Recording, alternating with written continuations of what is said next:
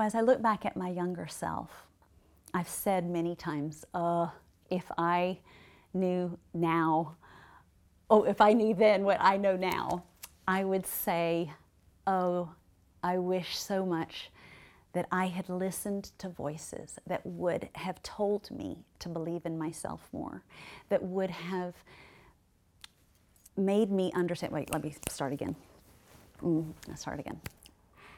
As I think about what I would say to my younger self, I would want to say things to my younger self that would encourage her to believe in herself more, that would encourage her to actually think that she had something to give to the world. Because I knew that I had gifts and talents. That was not the part that was a question for me. I knew that I had gifts and talents.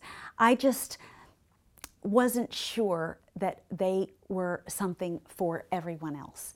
And I was very much aware that I had these things that I enjoyed, but I didn't believe in myself enough to realize that those things had purpose, that they were actually for the world, that they were to make the world a better place, that they were for me to shine out.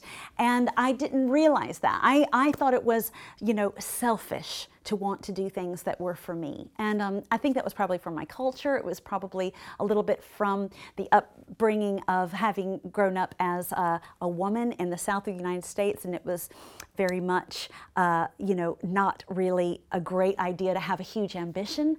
And so I didn't have very much ambition for myself. And I think I still struggle with that. But what I do want to say to my younger self is, come on, believe in yourself more. Believe that you can and will make a difference in the world.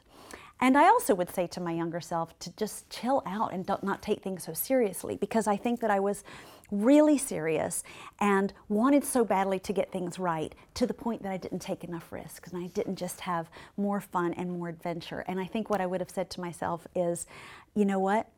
Life is an adventure, and life is going to be lots of twists and turns, and it's okay if you don't always get it right, and it's okay if you fail and do risk and do fail, and don't get upset about it when you do, and if you do get upset, get over it quickly.